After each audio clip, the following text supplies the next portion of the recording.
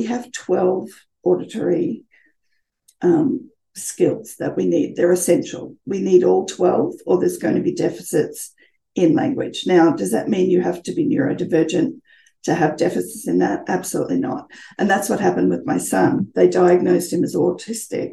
He wasn't. He had auditory processing disorder. I didn't know the difference. I didn't even know it existed back then. We're talking 30 years ago. But that's where I learned the difference. Welcome to the Sensory Wise Solutions podcast for parents, where parents can get real, actionable strategies to support kids with sensory processing disorder. I'm Laura, OT and mom to Liliana, a sensory sensitive kid who inherited my anxiety and my love for all things Disney. Consider me your new OT mom bestie. I know my stuff, but I also know what it's really like in the trenches of parenting a child with sensory processing disorder. Okay, Mom, enough about me. Let's start the podcast. Hey everyone, welcome back to the podcast. Today I am bringing to you an interview with Diana Cameron, who is representing Kindermusik. If you have not heard of Kindermusik, Kindermusik is a purposefully created multi-sensory music and movement program for ages 0 to 7. They provide neurodivergent children the opportunity to improve in all learning areas by consciously stimulating the whole brain. Kindermusik creates shared research-based curricula that empowers educators, strengthens family and teacher-child relationships, enhances community connections, and builds a deep-rooted love for learning while providing early development strategies that are memorable, playful, and fun. I got to interview Diana Cameron, who was representing Kindermusik, and she has been working with neurodivergent children for over 30 years using music as a vehicle for change. She has a background in music, early childhood, learning differences, and sound therapy. And her personal and professional life has always been involved with children and adults with additional needs. For the past 25 years, Diana has taught the Kindermusik curricula. She has seen firsthand the profound impact carefully crafted music programs can have on children and the neurodivergent brain. So without further ado, here's the interview. Please be really patient with us. The sound was a little bit off, and in the middle of the interview, one of our phones was buzzing, and we didn't realize it until it was too late. So I apologize. That is not your phone going off. That is ours. But the information is still very insightful. Just had to give you that little heads up. All right. Hello, Diana. It's so good to have you here. I'm so excited to introduce my audience to the magic that is Kindermusik and hear directly from you to hear about how our kids can benefit from all things music. Welcome. Thank you. Thank you for having me. I would love if you would give everybody a quick introduction to who you are specifically personally and how you have a link to both the neurodivergent community and Kindermusik. Sure. So my background is in music and early childhood, learning differences and sound therapy. So I have a Bachelor of Music in Arts from the Queensland Conservatorium of Music, and I have a graduate diploma in education in working with littlies, so early childhood. So I have a brother who has a traumatic brain injury. I've got a sister who's blind and mentally challenged and cannot walk. And I have a son who was diagnosed with autism. He's just turned 30 at the end of last year. Now, that diagnosis was actually incorrect. And that's what got me on the road to discovering sound and the importance of sound that it has on every facet of learning. So I've always been a musician. I started when I was 4 years old, learning to play the piano. So music's always been a big part of my life, and I've understood the impact it can have, but I didn't really understand until I became a certified practitioner of the listening program exactly the importance that it has in our lives for every person, but particularly for neurodivergent people.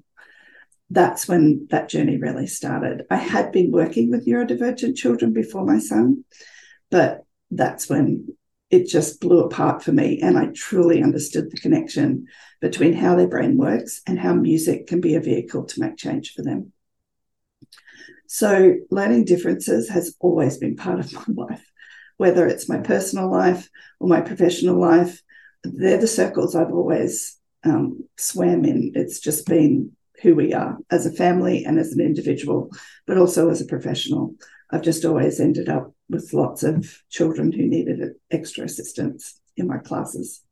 So I've worked now with neurodivergent children for over 30 years. So the last 25 years, it's a quarter of a decade now, I have been teaching Kindermusik. So the Kindermusik curricula is a program for children from 0 to 7. It's very intentionally crafted for every child. It's a multisensory experience, but particularly for neurodivergent children, there's a lot in it that really speaks to their brain. I think for me, I've never, ever seen a program that does more for children and does more for families. And I think that's a big difference in Kindermusik, as I have with Kindermusik. It just gives so much to both the children and the families. So for me, Kindermusik is one of the best things you can do for a child, because it's not just music and movement. It's music and movement with a purpose. And the brain is that purpose. And we're looking at changing the brain. We're looking at changing skills. We're looking at changing behavior. And I think that's the important part. And it's it's a 45-minute lesson of an intense brain workout.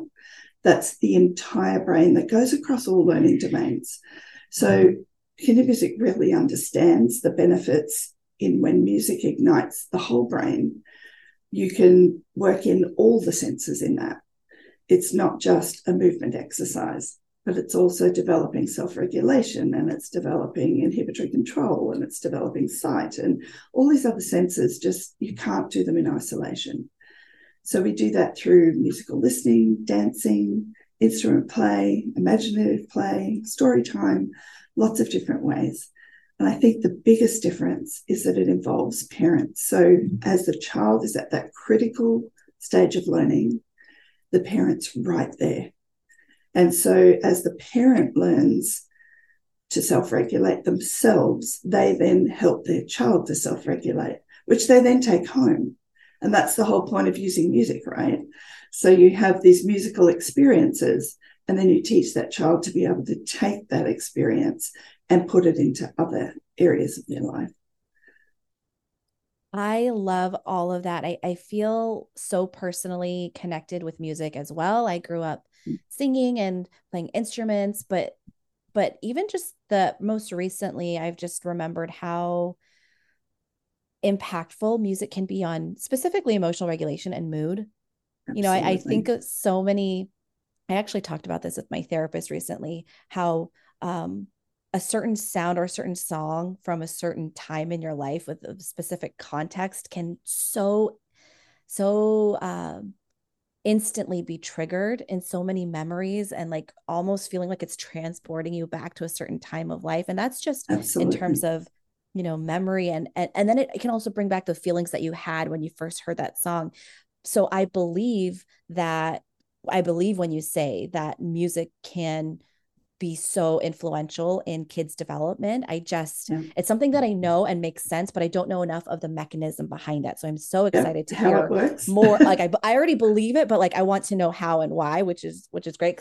So I definitely want to go more into that, but a couple other questions that are related more to the Kindermusik program itself and the curricula, just in case other parents want to know. So you mentioned It's 45 minutes and parents are involved. I'm curious about the age, the 0 to 7. Is this does it stop at 7 for a biological reason in terms of brain development, or is it just the curriculum is just really geared towards children in terms of the genre of music and their motivation to be involved in that kind of stuff? What's the reasoning behind it stopping at age 7? It's an early childhood program, and so early childhood pretty much takes us to 7, and so once they go to school, then, you know, and just prior to that, then they will take off with doing their musical thing. And so we find that because these kids experience music from the inside out, they're doing it with their bodies. They're not just listening. They're not just learning to play an instrument. It is a whole body experience and a whole brain experience in every class. And when your child does that for several years, it's so ingrained in them that learning becomes easy no matter what you do. I have school teachers who say to me all the time, or the families, is your child a Kindermusik kid?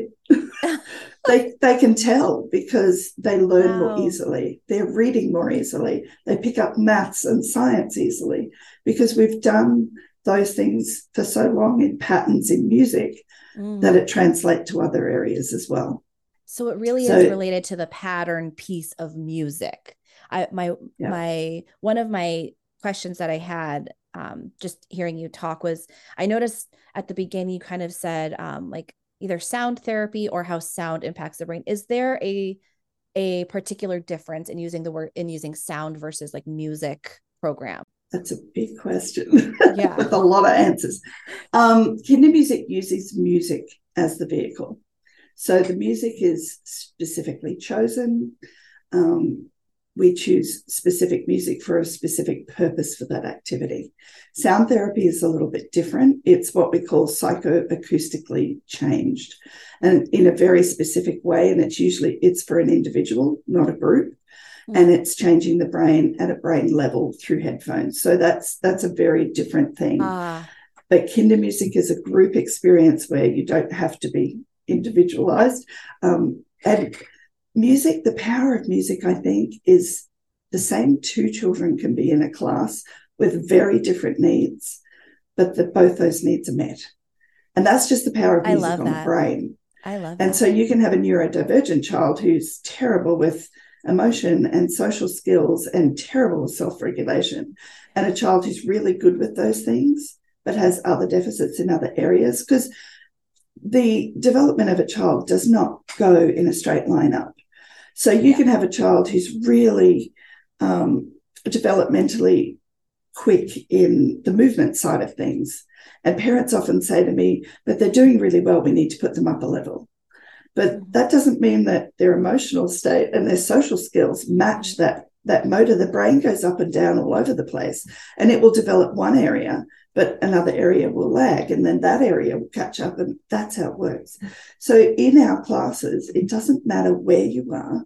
Every parent's working with their own child to make it comfortable for them in their own way. But the experiences are so well thought out and crafted that every child gets a benefit no matter where you are in your development. Yeah. And so I heard you mention earlier that it's a multisensory experience, of course, but the most obvious one is that it is an auditory experience. And I'm curious hearing you talk about how this can benefit both neurotypical and neurodivergent brains, no matter how your learning and behavior profile is. But the first thing that stands out for me are the kids who are sound sensitive. And I'm thinking of, a traditional, not Kindermusik program, but just even music class, like the ones that my daughter has at school, that just sounds like a cacophony of just different music sounds. And the clients that I've worked with who are sound sensitive and auditory sensitive have the hardest time regulating through those non-specific, non-structured music classes, right? Where they're just all banging a bunch of instruments. So how does that differ in Kindermusik, and how can you meet the needs of so many different sensory profiles, particular to sound in this example, if you have that information? Yeah, let's go back to why that's happening in the first place. We have 12 auditory skills that we need. They're essential. We need all 12, or there's going to be deficits in language. Now, does that mean you have to be neurodivergent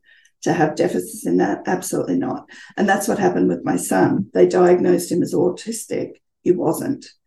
He had auditory processing disorder. I didn't know the difference. I didn't even know it existed back then. We're talking 30 years ago. But that's where I learned the difference. So what happens with them is we have filtration systems and we have filters in place. So I'll give you an example. A mother goes to bed. There's a dog barking up the street and she doesn't wake up. But the minute her baby cries, she wakes. It doesn't matter how tired she is. So her brain is telling her what to attend to and what's not important. So it just filters it out. If you've ever had the experience that you've been somewhere and somebody says, do you hear that? And you go, what? And they name it and you go, I don't hear that. And they go, listen. And then when you listen for it, you're like, oh, I do hear that. Uh-huh. That's because your brain's just said, you don't need to listen to that. If you think about all of the auditory information coming into our brains, we process sound in two ways. We process it through our ears. We call it air conduction. And we process it through our bodies, called bone conduction. So our entire skeletal system is processing sound with our ears 24/7. So we have a saying in the sound therapy world that says we have no earlids. Oh. And just think about that. Like, we can shut down our visual system by closing our eyes. It's done. Yeah. We can rest it. We can't rest our auditory system ever. 24/7, our bodies and our ears and our brains are trying to make sense of sound. Now, that sound, our brains are built to look for patterns. And in a neurodivergent brain, they're even more geared at looking for patterns. They're great at analysing. Patterns are comfort and predictability and routines to them. So their brains are looking for patterns even more. When you go on a flight and you've been sitting in a plane for hours and hours and hours, you've just been sitting there, but you walk on the other end and you're exhausted. Yet you haven't been doing anything, and you've been fed, you've had to sleep, but you're absolutely exhausted. The reason for that is the same thing.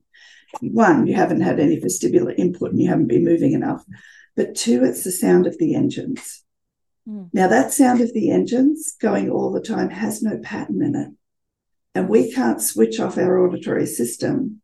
So our brain is processing this sound the entire way, looking for patterns all the time and can't find them.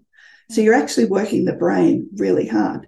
So if you're on a plane and you put noise-cancelling headphones on, that's why you're less tired when you get out the other end, because you're mitigating that sound and giving your brain a bit of a break.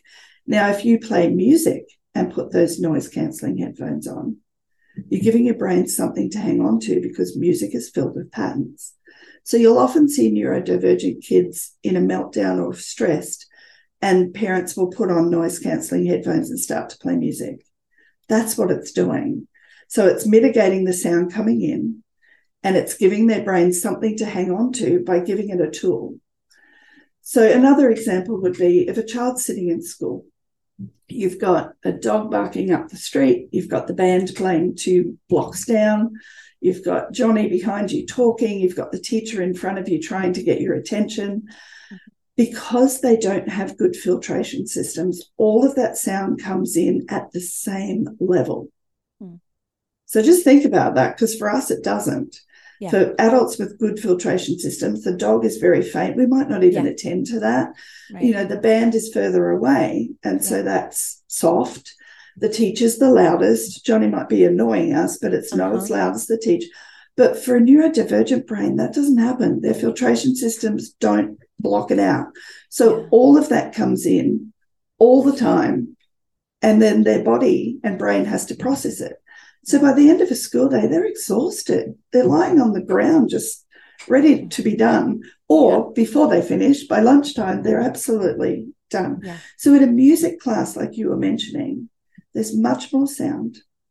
You know, there's more things going on at the same time. Then you've got the children singing or talking. Then you've got instruments. Then you've got, it's just like into their brain. And it's too much. Yeah. Like their brains are just saying, stop. I can't do it anymore. And so it's too much information. And the volume of that is another issue too. Like in a music class, volume goes up. And that's another auditory skill that often, you know, some kids will find that they can't get enough loud volume. Like they're always saying, can you turn the TV up when it's quite loud? Or it'll be the opposite. Right. You'll be whispering and they'll say, stop yelling at me, because they're just not regulating those sounds correctly. So in an environment like that, it can destroy a body. So sound has a huge impact on bodies in a lot of ways. If they're not processing sound in the 0 to 750 hertz, then they can have things like low muscle tone, be a picky eater, be terrible with organising themselves in space. Like it has consequences that people have no idea about with real body reactions. So how does a Kindermusik group-led curriculum program mitigate for those differences for a child who can only tolerate a certain either decibel of sound or frequency or layers to sound than a neurotypical brain or someone who doesn't have as complicated of an auditory processing challenge? Well, number one, I think every parent works with their child. So I've had neurodivergent kids who are very auditory sensitive, and during class they've had to put on their noise cancelling headphones. Yeah.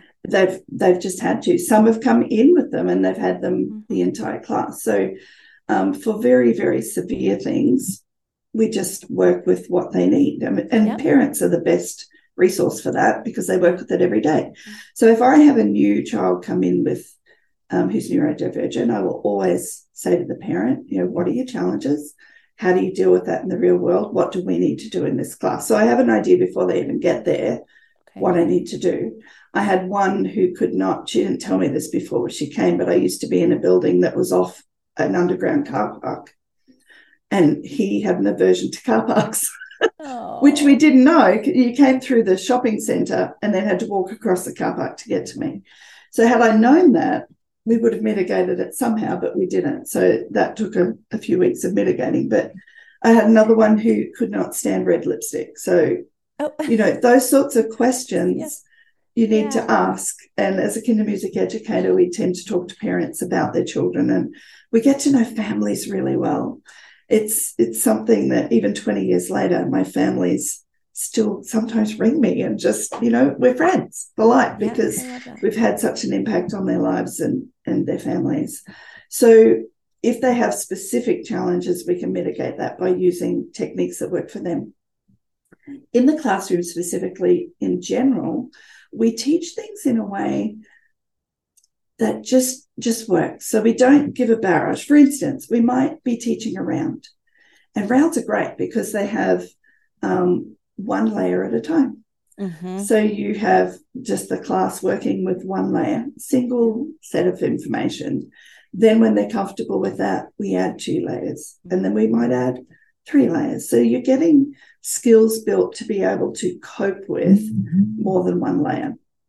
But because it's in a musical context, you're accessing all areas of the brain, which means that when those other areas are shut off, they're not able to process that sound as easily. Very commonly, and I know a lot of parents who struggle with this, myself included, it's more of the complex, layered, like background sounds when there's too many different sounds. Maybe it's frequencies. I don't know if that's the right word, but when the heat, the fan on when I'm cooking and the oven fan exhaust is on, and then the water's running because I'm heating up the water. And then my husband asks a question, and then my daughter's like TV is on. None of this sound is necessarily too loud, but it just makes me want to like scream. And there's sometimes when I didn't even realize the sound was bothering me until it turns off. And I feel like, I feel so much more clear-minded. And in the body just goes, whew. And I didn't even realize that sound was bothering me. And then the other piece that I resonate so much with in terms of how we were talking about how it might cause fatigue for some people is I'm one of those people who, like when I'm driving in a new place, if I'm looking for an address or like a name or something that I'm trying to read, I will turn down the volume of my radio so that I can focus. But even though it's a visual thing, somehow the auditory feels like it needs to be turned off. So that was multiple questions in one. I just really wanted to get your take on the complex relationship between more like different varying sound sources in one room and how that can lead to dysregulation for some people. It goes back to those 12 essential auditory skills. So each one of those does something different. So when you've got background noise like that, and same thing in a school, you've got background noise, but you're trying to pick out one thing, which is the teacher. That's a different auditory skill again. And once again, neurodivergent kids, usually that auditory skill is terrible. We actually do what we call a scan C when we work with kids individually. And in that, you've got chatter in one ear and a person saying two words in another, and they have to tell me what those two words are. And so the way that you change that with sound therapy is different. But in a musical classroom, you have more opportunities to help them process a single sound. So going back to what those babies were doing, the more that we have practice in identifying those single sounds, when we put them in the context of the classroom and more sound, they're better at focusing on the one and being able to process the one, and the rest comes back into the background. It's just a matter of practicing and practicing and practicing. And I think that's what makes Kindermusik unique as well, because they have the Kindermusik app. So at home, they have exactly the same quality of tools that we're using in the classroom. They have all the same music that we have. They know how to use the same activities that we do. So it's not just a once a week thing. And the reason we see the gains that we do is we do these things in class. Parents go home and it just becomes a natural part of life. You do the same things at home. So it becomes a 24/7 education moment. And that repetition means that the neural connections that we have made in class are then made strong, and then the brain decides to keep it. So if you make the neural connection and nothing else is done, and we didn't do that activity again for 6 months, the brain's not going to keep that connection. But because our program builds in a very purposeful way, so we do this activity in week 1, in week 2, we repeat the activity. In week 3, there may be an extension for the activity where we're just pushing that auditory system a little bit more and teaching another level of skill. Then in week 4 or 5, we're doing that again, but in a different way. Maybe now, instead of an instrument play, maybe we're doing it with our entire bodies, and maybe we're doing it as a dance. So it changes so that we can give as many different opportunities as we can to that child to process that in a different way. So, and then the repetition on top of that means that over time they develop that skill. I have to say that I really love hearing how you easily integrate and offer and accept that certain kids might need to use noise reducing headphones while in a music class.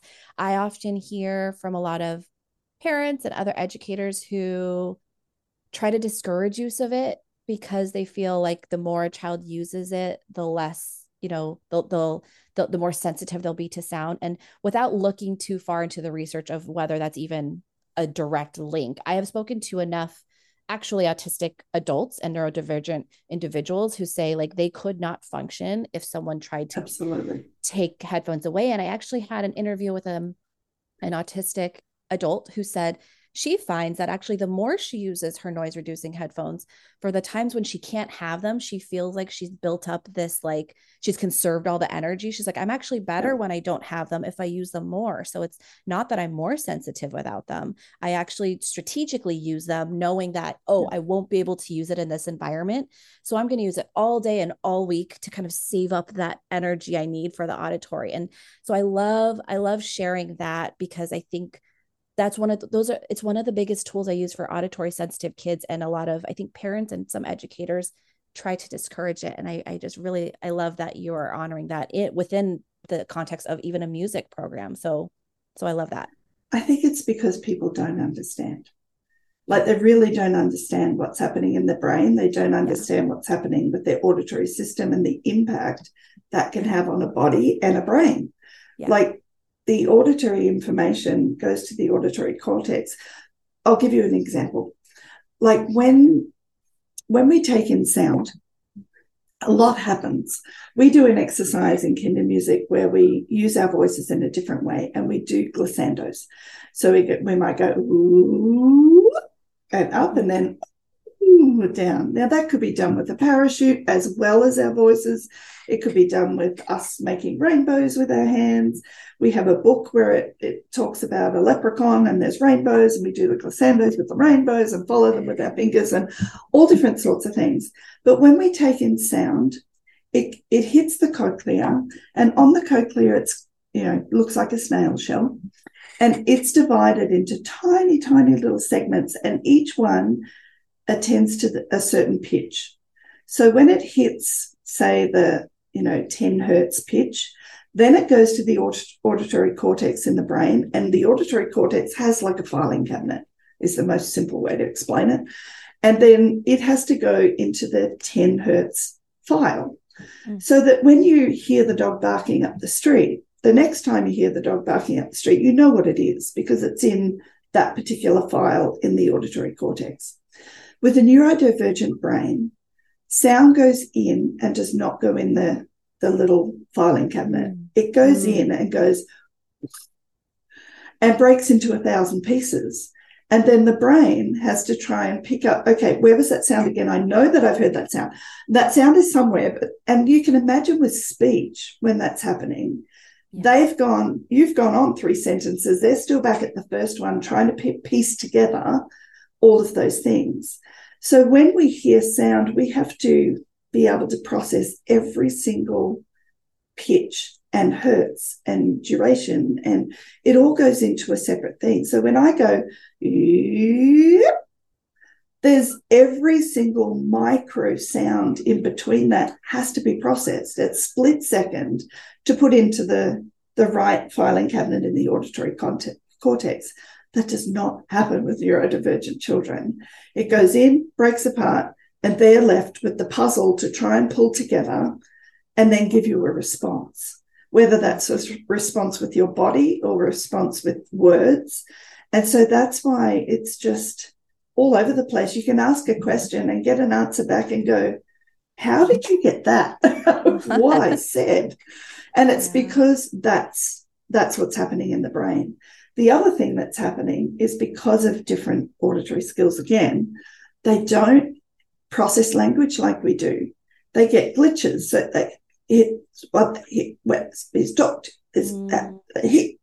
That's what they hear. So they then have to try and, they're pretty smart when you think about it. They have to work out what they think the gap said, put it all together, and then respond to you. Yeah. And it's like, well, sometimes I said red, but you said black. And it's just like, how did you get that out? That's what it is. So that's why neurodivergent children do not do very well with multi-layered instructions, because, they need to process one thing. You've already given them 10 and the puzzle's just too big. They can't do it in their brain. And I think Kindermusik does that very, very well. It presents the information in a way that it's one thing at a time, and layering specifically in a way that the brain can cope and that skills can be made. And I think that's the important way. We do present it, but we're busy building those skills underneath so that it gets easier and easier with time and those connections are made. I wonder how many kids have been I don't want to say misdiagnosed, but how many of their challenges have been mislabeled as executive functioning challenges rather than auditory process. And this is something obviously in the classroom that I hear a lot, and why, how you talk about Kindermusik being multisensory. But when I talk about a child who's having a hard time following an instruction, it's like, okay, there's so many things going on there. There's executive functioning, but of course there's auditory. But one of the accommodations, a top-down approach to supporting that I help parents with, is making those instructions as multisensory as possible. So making sure they visually can see you. Maybe you have a visual demonstration of what you expect them to do. You write down what they're expected to do. You give them a tactile cue. So what you were kind of explaining of how when you were copying the pitch of that tone and you were drawing like a rainbow arc. So, and you're tracing that. Maybe there's also colors they're following. Maybe there's like a bead that they're also tracing it. Like all of those multiple layers can help compensate for a sense, or one of the domains, the sensory systems that needs support. So if the auditory system is unrefined or needs help in some way, we can bring some buddies around it, the visual sense, the tactile sense, proprioception, vestibular, and see if we can help it grow in the same way. Is that kind of the approach? Hit the nail on the head. Yeah. And that's a really important part of Kindermusik, that visual element, because even if you neurotypical, you have some children who still are visual learners. And I think that's one of the things I love about Kindermusik is, as educators, we get to see it, but we teach the parents how their child learns. I love that. So you get, even in a baby's class, I can tell by 6 months whether they're a visual learner, whether they're an auditory learner, whether they're a kinesthetic kid. And that's so important, because when that child goes to school, if you've got a teacher who just speaks all the time and never writes anything on the board, can you imagine for a neurotypical child, a neurodivergent child, that's just, that doesn't work. You need that visual. So Kindermusik does that in several different ways. As I said, with books, sometimes, even in the baby's books, there's one we have with a bee, and the bee has this dotted line and it goes from page to page. So we get to follow that. And we can do it with our voices as well, which really helps all of that auditory that I was telling you about. So it's just woo. So really, using the voices. And even with an older child, when you've got a baby in Kindermusik, but an older one who's been in Kindermusik, then they can start reading the book for the child, the baby. That. So you're getting that whole family experience. Another way that we do it, and I love this particularly for neurodivergent kids, we have one of our units in the 2 to 3 year olds. We work with emotions. So as you know, a challenge because they often don't pick up facial cues, and that then extends to social situations because they just don't read well and they miss, simple cues like a grimace or a wink or a smile, or it just doesn't compute. We have a unit where we work on emotions. So we have visuals of children making faces. So we start to label the face. What does an angry face look like? What does a happy face look like? What does, this is their favorite, a surprised face look like? Everybody loves that one. And then once they learn to label those, and they're all in the context of songs, and we have a book where, there's all these different children doing different things in the book, then they have to we give them mirrors, they have to make the face. So it's not just out here and external, they're then making the face. So being able to see what it looks like, being able to feel what that looks like, and labeling it correctly, and this happens over weeks and weeks and weeks, then that can really help with interoception, because that can be extended into what does that feel like on the inside. I love that. So it's a really great way of doing it, because you have to start with the visual, especially for neurodivergent kids, because it doesn't mean anything to them. It's just a visual. But to be able to bring that to making it still doesn't mean a lot at the start. But then they get very good at labeling. Oh, you're surprised, because I'll make a face. What am I feeling? And they get very good at going surprised, and then we talk about how's that feel on the inside. So making those links over time really helps with social situations, because at least they can identify it and start to explore what that feels like inside. So, as I said, carefully crafted and just presented in a way that just works. I really, really love how you bring all of the senses into what most people would pick up this episode and just think it's going to be all about the auditory. But interoception, I feel like, can be so linked to music, because like I was just sharing in the beginning, when I hear a song and you are music has the capability to make you have certain internal sensations, your heart beat faster a little bit, you're thinking about things, and then like I said, the emotional piece, which is so important. As we're nearing the end here, I would love if you have any top tips for parents, both if they want to get involved and find Kindermusik near them if possible, and just other general top tips to help their child to use music as a developmental toolbox for them at home. Sure. One thing I would say is the best thing you can do for your child is once a day, and it's the consistency that works with this, is just to stop and put on one song that you find relaxing and just stop. Just either lie down, you might want to tickle them. If they're touch sensitive, don't tickle them. They might want to lie down with a bear themselves. You might want to rock with them. Yeah. Which for kids who are sensory seeking, that really works well, because they need that movement. Yeah. One thing I will say, most people don't know, is that sitting still takes the highest form of balance. And most people don't know that. So the highest form of balance. So think of riding a bike. When you're going slowly, it's really hard to balance. When you're going fast, it's really easy to balance. So when you're asking a neurodivergent child to sit still in school and they have a vestibular system that is not working very well, good luck. They have to move. They have to jig and tap their fingers and move their head and tap their leg, and because that's how they balance. And so being able to move in a Kindermusik class helps with all of that. So the other thing that's really helpful is to just stop and do that one thing every day, one song. It brings the central nervous system down and it trains it how to come down. So our central nervous system does not come down automatically. It's not a skill we're born with. Yeah. And you'll see adults like that who do not know how to stop. They just can't.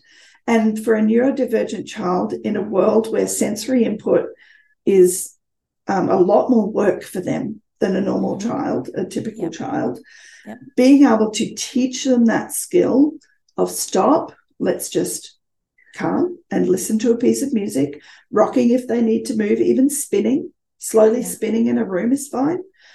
And just doing that once a day, every day, you will find that they will learn to bring their own central nervous system down in time. Really helps with executive function as well. Would you say, sorry, Diana, would you say that there's a particular tempo or genre of music if parents don't know anything about where to start, if they're picking one song? Is it something that should have lyrics to it, should not have lyrics to it, should, be fast, upbeat, or be lower than this beats per minute type, slower is calmer? Is there a kind of rule of thumb to follow if they're picking this one step to start with? Things that are slower are more calming. Things that are faster will gear up the system. So, but I would just say pick something that feels calm to you. That's different for every person. Yeah. So, don't make it complex. Just something that just makes you feel calm. There's music that you think, oh, I really like that. And others that think, it doesn't sit very well with me. So that'll be different for every person. Would you pick the same song every day or a different song, or does it not matter? You could. And for a neurodivergent child, that might work well. Yeah. Like if there's something they really like, that the routine of that, when we hear this song, this is what our body does. Depends on the child, but that could be a really good way to get started because, they know the routine. Yeah. And once you put on that song, we relax. That's what we do. So that could work very well. I would probably start like that. If you find one they really like, stick with it for a while because it will teach them faster, because that's just how the brain works. Yeah. Okay. And then other tips that you had? I think if you want, if you're looking for something that's going to be an atmosphere where your child is really wanted, a Kindermusik class is great for that. And I'll tell you why. You don't find many places where people want you to be there. And that's been the one comment from my parents. We feel wanted here. We feel included because they're the ones that adhere to routines. And in my older classes, they're my gems in class because they're the ones who keep everybody else in line because, they know the routines, but we should be doing this and you should be sitting. And so when they're not there, it's a little more chaotic. So I really miss them when they're not there. So I think to feel accepted in a place like that, it is rare in a world where people are looking more to include neurotypical because they don't understand it and it's a little more difficult and the behavior is different. And so to be in a place that is built for you, I think is life-changing. It teaches you to bond with your child. If you want them to have better auditory skills, better motor skills, better vestibular skills, better sensory integration, better executive function, better impulse control, all of that is taken care of without you having to go and get a degree. You can just come with your child and just have fun and bond with them and then be taught what you can do at home to have a toolkit that's going to make your life easier each week. So I think it gives a lot to parents. If you want, so it's neurodiverse friendly. I think you would put Kindermusik as that. In my own classes, I have found that things that improve are speech, movement, coordination, social skills, Flexible thinking is a big one. Mm-hmm. Like flexible thinking can be life-changing when they're so rigid and cannot break out of that. To improve that can be life-changing for families. So finding a Kindermusik class near you, there may not be one near people. I teach virtually. I have clients all over the world. Oh, wow. So there are others who teach virtually too. So if there's no class near them, virtual teachers will come up. It's a lot of fun. And that can be for children who are really challenged. It can be good because it's in their own environment at home. If the social aspect is going to be, too difficult. In person, I would recommend first, but if there's not one near you, certainly a good option. And if they're wanting a good read to just know more about their child, then my book can give them that. So that would be my tips, to stop once a day, enjoy your child, and just teach them to calm down. If you want to do something together as an activity, find a Kindermusik class. If you just want to know more, read the book. Beautiful. I love all of the resources. I will add links to those to anyone listening in the show notes so that you could find all of those easily. So hopefully there's one near you, but again, the fact that there's virtual options for this, it's great. It's fun having people all over the world. We have different accents. It's really fun. I love that. I love that. Well, Diana, I learned a lot from you today. Thank you so much for sharing all of the insights about auditory processing. It all makes sense. It's one of those things where I'm like, it totally makes sense. I just didn't know that actual fact. So I hope everyone else listened, who's listening, also found interest in this. I know I have speech therapists who listen. I know I have OTs, but I know I have a lot of parents who are probably having a lot of light bulb moments and hopefully are feeling inspired to get started with that very actionable step of picking at least one calming song to try every day. I love building in like tiny little additions to routines to see how it can help. Absolutely. And just one like that feels very actionable. So thank you for giving that to us today. Thank you for being here, Diana. I'm so honored to have had you on. And I will be sharing all of the resources that you shared with us today. Thank you for having me. If you enjoyed this podcast, please consider rating it and leaving a review, which helps other parents find me as well. Want to learn more from me? I share tons more over on Instagram @TheOTButterfly. See you next time.